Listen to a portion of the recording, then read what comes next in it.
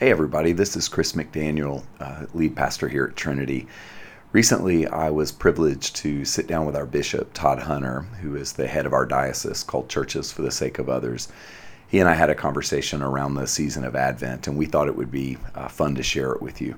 We hope you enjoyed this brief conversation around the spirit of the season that we're in. God bless you. Happy holidays. We'll see you soon.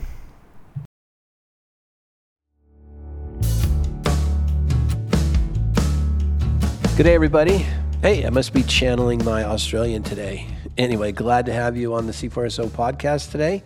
Our guest is Chris McDaniel, who is the founder and rector of Trinity Anglican Church on the west side of Atlanta. In our conversation with Chris today, we talk about the spiritual formation aspects of Advent, how Advent implies an unfolding story, and how that story is meant to inform our formation into Christ-likeness. I think you'll be fascinated by this episode. Here we go. Today, I am with one of my buddies, Chris McDaniel. Dang, we haven't been on a podcast together, Chris. Good to see your face. Oh, it's so good to see you, Todd. You know, I used to be a fan when you and Karen had your podcast. What, are you going to bring it back or what? I think we are going to bring that thing back. It was a lot of fun. We did a little daily lectionary-based podcast called Renewing the Center, and it was a kind of pandemic strategy during the darkest days for our church. I thought, we're just going to put 10 minutes out there a week, and super fun. We'll bring some version of it back here before long. Good. Yeah, I was thinking of it because a big part of what we want to talk about today is the human heart, the human soul.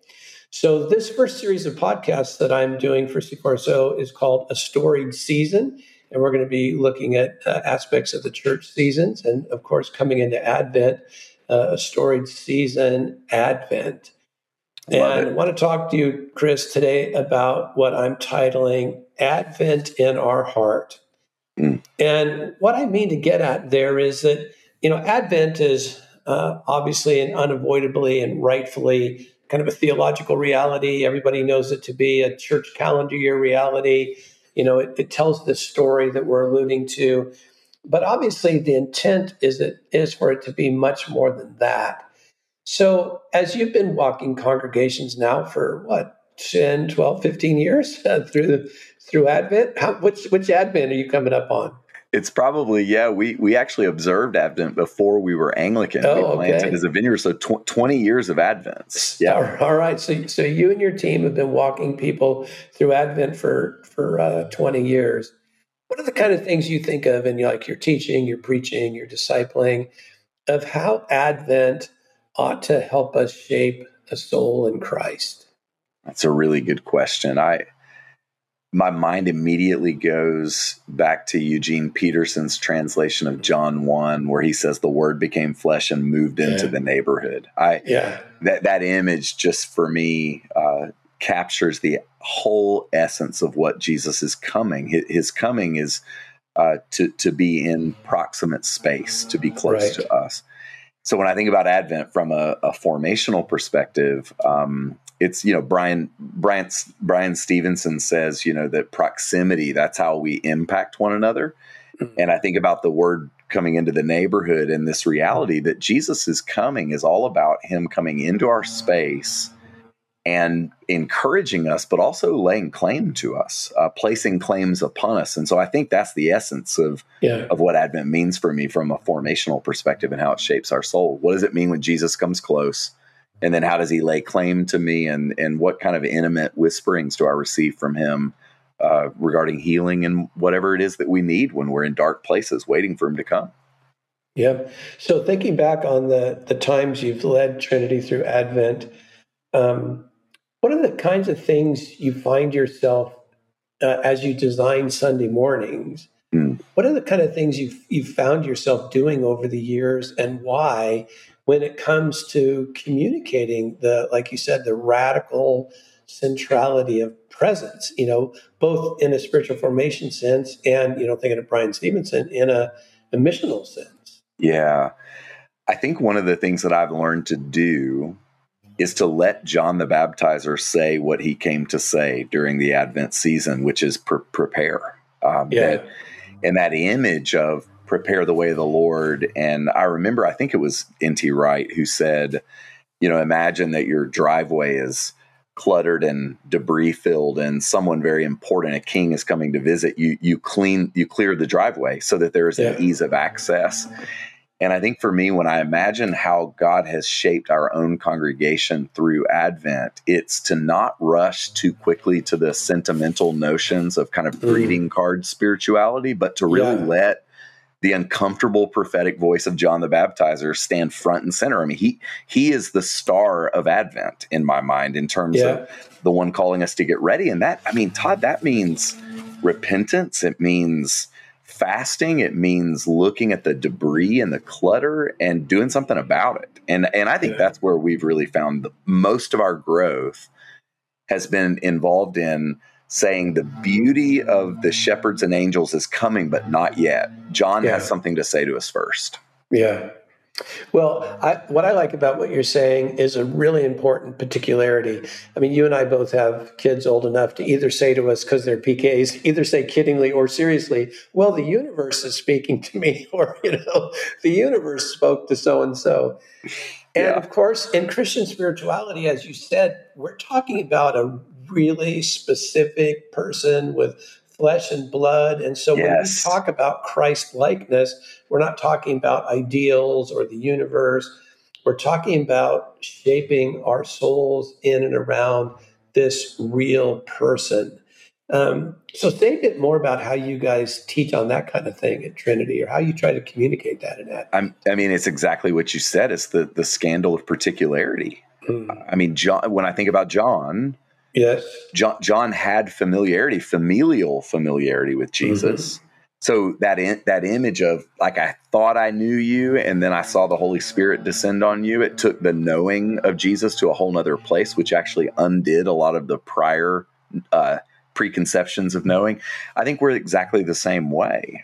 We've got to let the scandal of the particularity of who Jesus is and what he's come to say to us, because we said this, I think, the first year of the pandemic. We were standing in a freezing cold parking lot, and we said, this is maybe the most Advent-y Advent ever, because we're in a darkness. We're in a kind of bright sadness. And when Jesus comes, he actually comes to do and say and be with us in very particular ways that actually lay claim to our lives, the trajectory of our lives. And so for us, Advent has always been a heavy spiritual formation emphasis.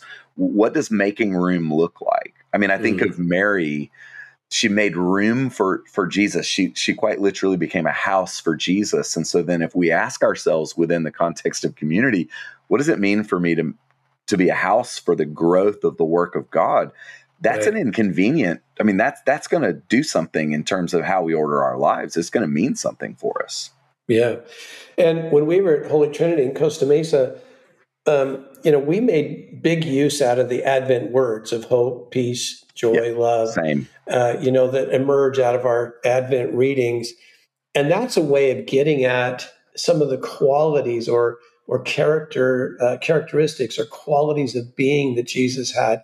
You've heard me say before that really my Christianity is born in the fact that I'm just a Jesus freak. And so, like you said, this person who, as Peterson said, I think in the intro to John, that he pitched his tent and lived amongst us. Or is that in the text? I can't remember now if that's in the text. He moved into the neighborhood. I mean, he quite literally says that in John 1 in the message, Yeah. So again, he came with these particularities you've been talking about, including hope, joy, peace, love.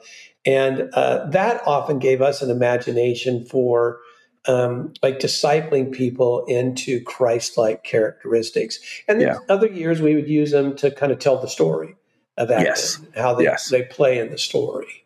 Yeah.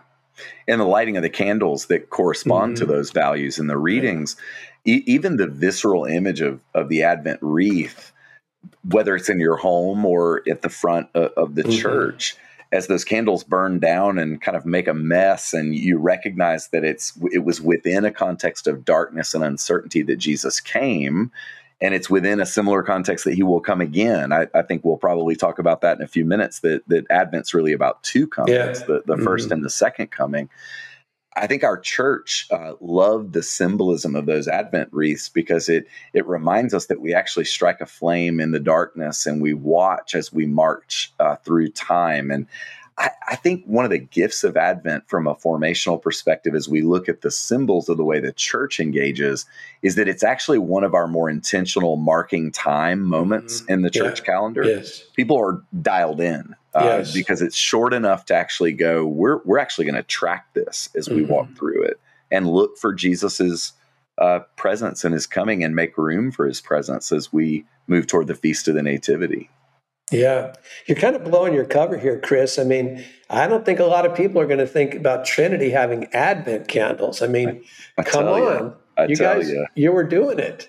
We're into it, man. I tell you, this year we're actually, we're going to have a family service on the first Sunday of Advent, which I think is the 27th of November, sometime like that. And we're going to give every family or every household of friends Advent candles to take home because we really are serious about this. I mean, Trinity, we go all in on the liturgical seasons. It's a lot of fun. I know, but nobody would think of you guys that way. So now I want to bring you back to the serious question. Like, I know you and your team to be very thoughtful. So why would you send families home with Advent kits? That's really cool. Yeah, and for us, we define family, people who happen to be married and have kids, but then you've got spiritual family of roommates and friend groups. We want to send them all home with kits because we believe that the marking of time, specifically during Advent, is more than a weekly ritual. It's a daily ritual, right? I mean, we're talking about roughly, 25 to whatever days to take time at the end of the day, preferably, after a meal when the day is winding down, kind of that Compline space, that Vesper space, to just say, Jesus, you're coming and I'm making myself ready for you. There's something so beautiful in the liturgical act of lighting those candles that I think pull our people into the story. And I think furthermore, back to what you just mentioned about Peterson, doing that in our homes versus just the church. And I don't think it's an either or, it's a both. It reminds us that it was into a home that Jesus came. It was into a neighborhood, if you will, to borrow that phrase from Peterson. So he's entering my intimate space. So I should probably light candles in my intimate space. Nice. That's so cool. So part of what I hear you saying is that the Advent candles and the readings and the Advent words, they invite us into a story. And I don't know why we're on Peterson so much today, but God rest his beloved soul. I know we both love him. But you remember, one of the things that was so important to Eugene over his life and in his writings is that these stories have to be actionable. Like the text needs to be able to be lived, or it's not yet coming alive to us. And I hear you saying that you use these tools to remind Trinity of a story in which they're meant to be actors. That's exactly right.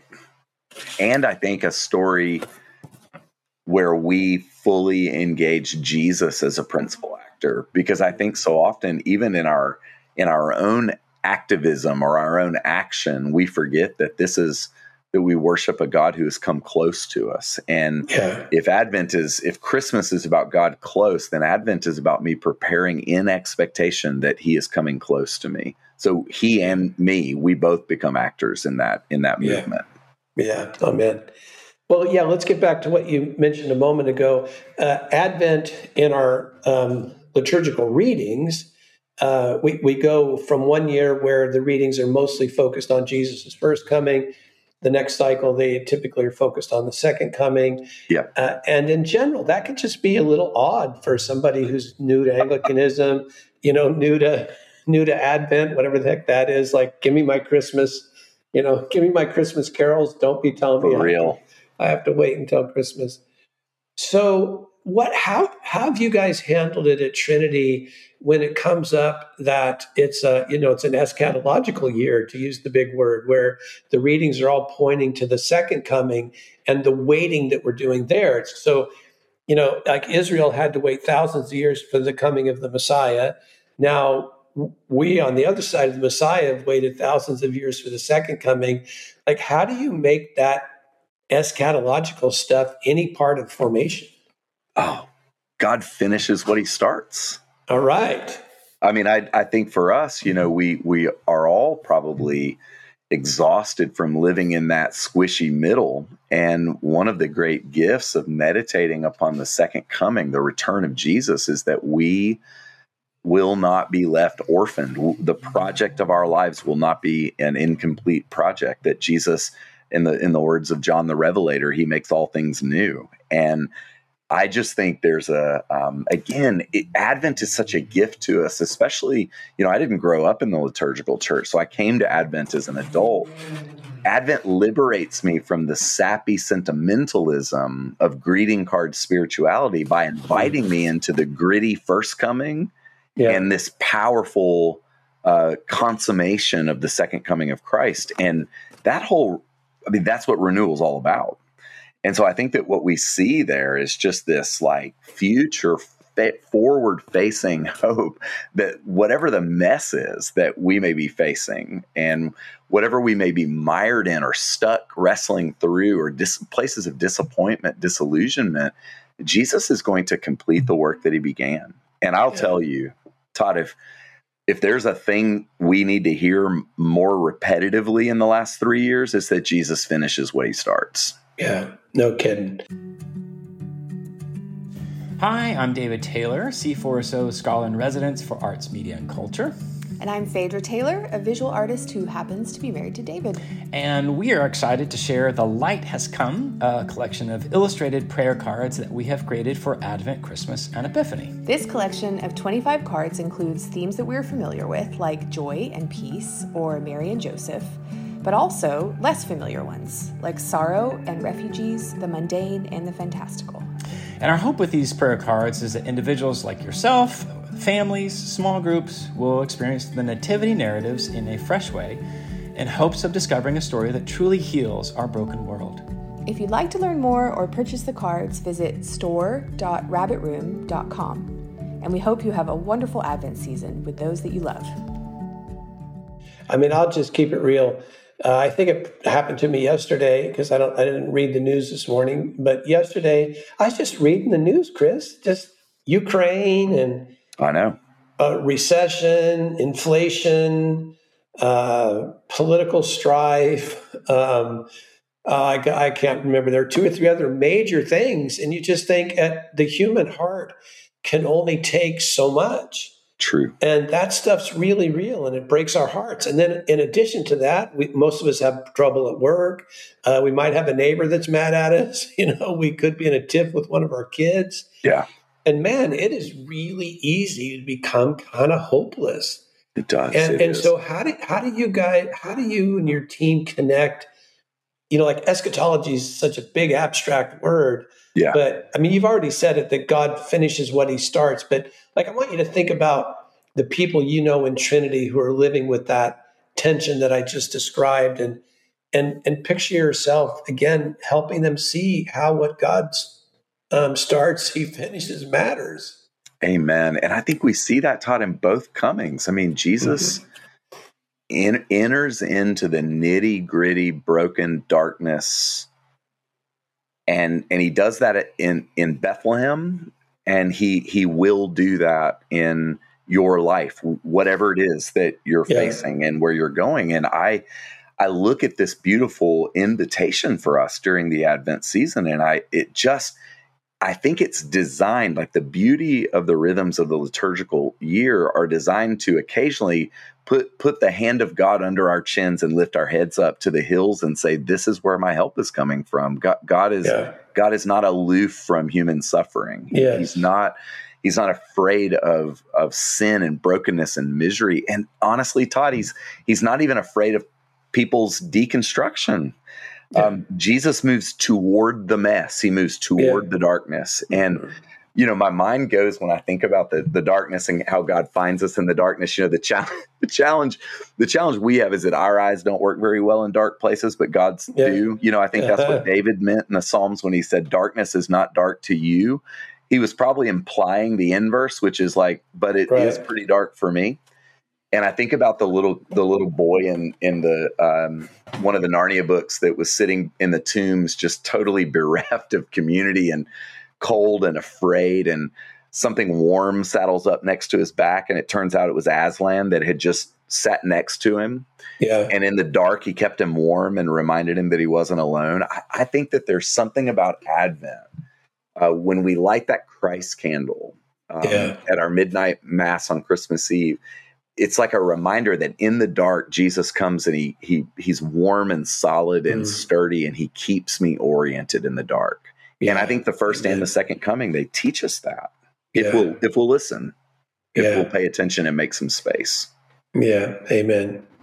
Well, I do remember, as you said a moment ago, that you and I both were, I don't know if we were officially on the Canterbury Trail, but I know I was starting to read Anglicans, and I think I was using Celtic Daily Prayer. I don't know if I was using the Anglican prayer book, but I'd started using liturgy.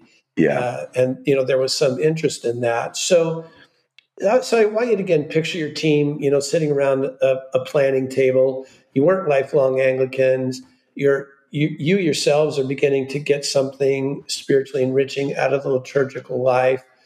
If you were just to say to, the hundreds of your colleagues and Christian leaders who listen to this podcast, who are maybe beginning to be on that liturgical sort of Canterbury Trail, say something about how you guys, say something more if you can, about how when your team plans these Advent practices, how you're consciously connecting them to real human beings and their spiritual journeys.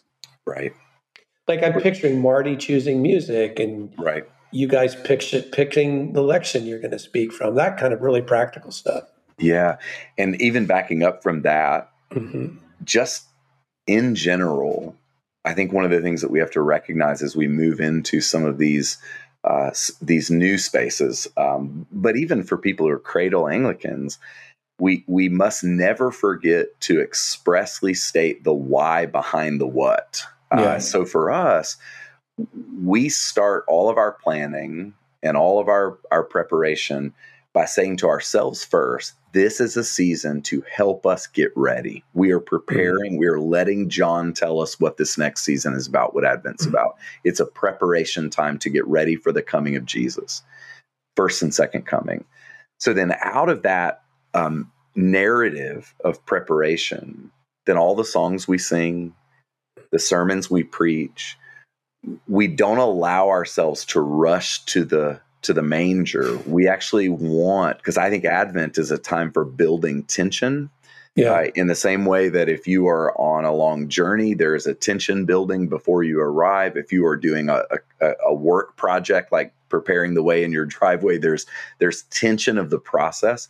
And so we try to demonstrate a sense of restraint. It's like we are in a get ready. So we keep the why behind the what, like at the very front of our hearts. And we actually express that to our church. We're like, this is not, we will be there when we get there. But right now, this is about you preparing your life to get ready. So all the songs, all the sermons, the Advent devotions that we put in people's hands, the candles that we light, they're all about anticipation. And I actually, Todd, think that in a culture and in a society that is so full of instant gratification, we've lost sight of what it means to anticipate something and to wait for it, And Advent is similar to Lent. There are seasons where we're told to wait for something and to look for something.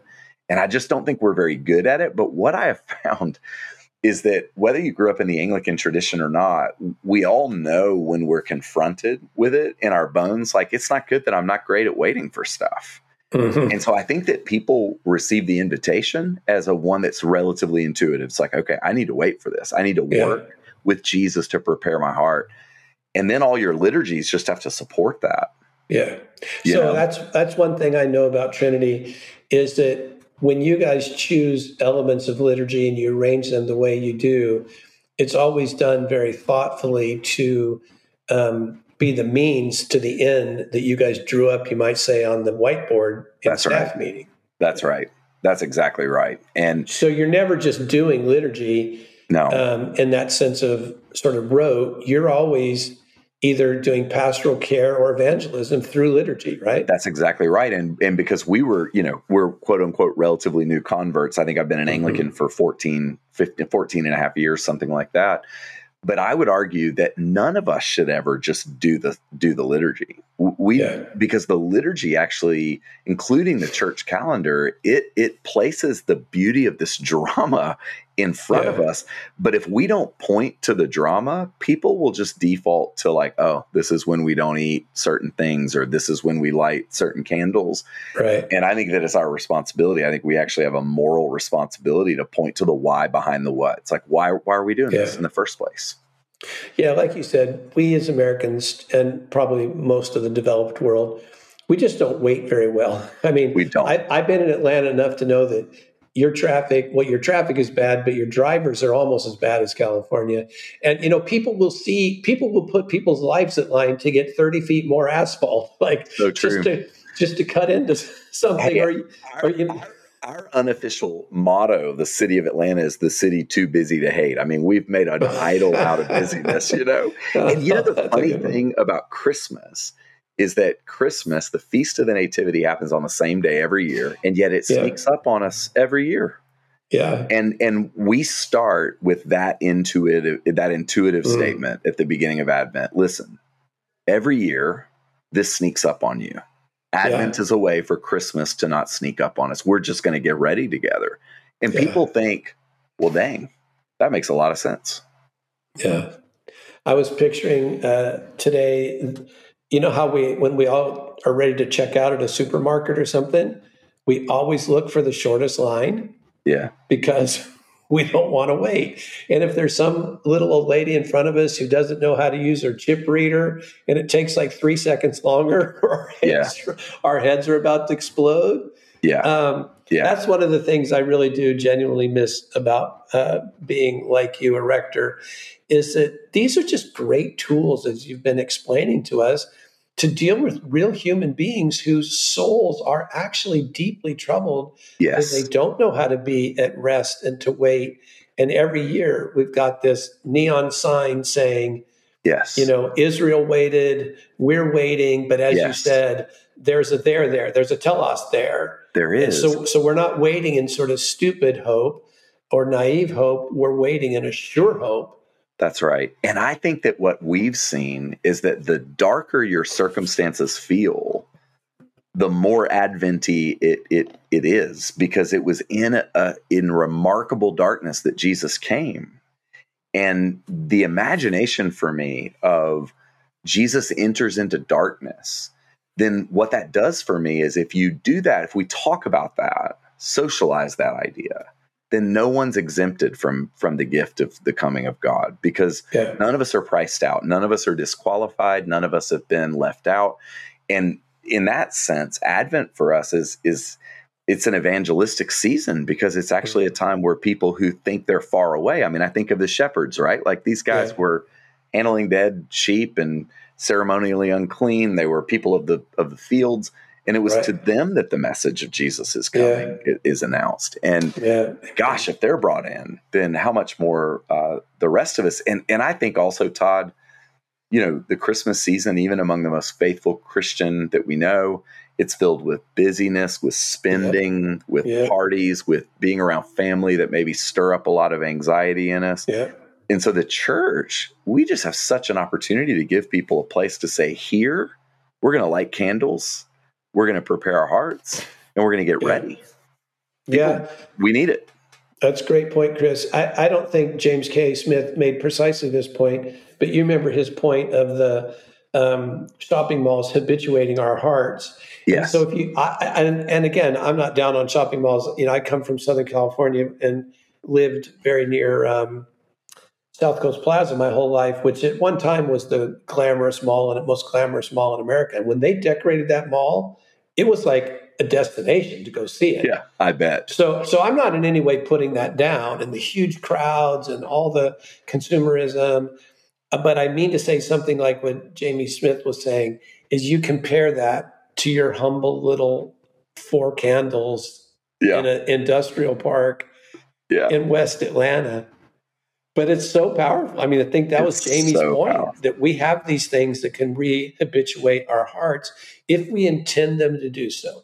if they just remain a little religious tradition, they're not going to do anything. But if we bring the kind of intentionality to it that you've been suggesting today, they really can rehabituate our hearts and change our imaginations. Absolutely. And that's exactly what liturgy is meant to do, is to form our imaginations. Yeah.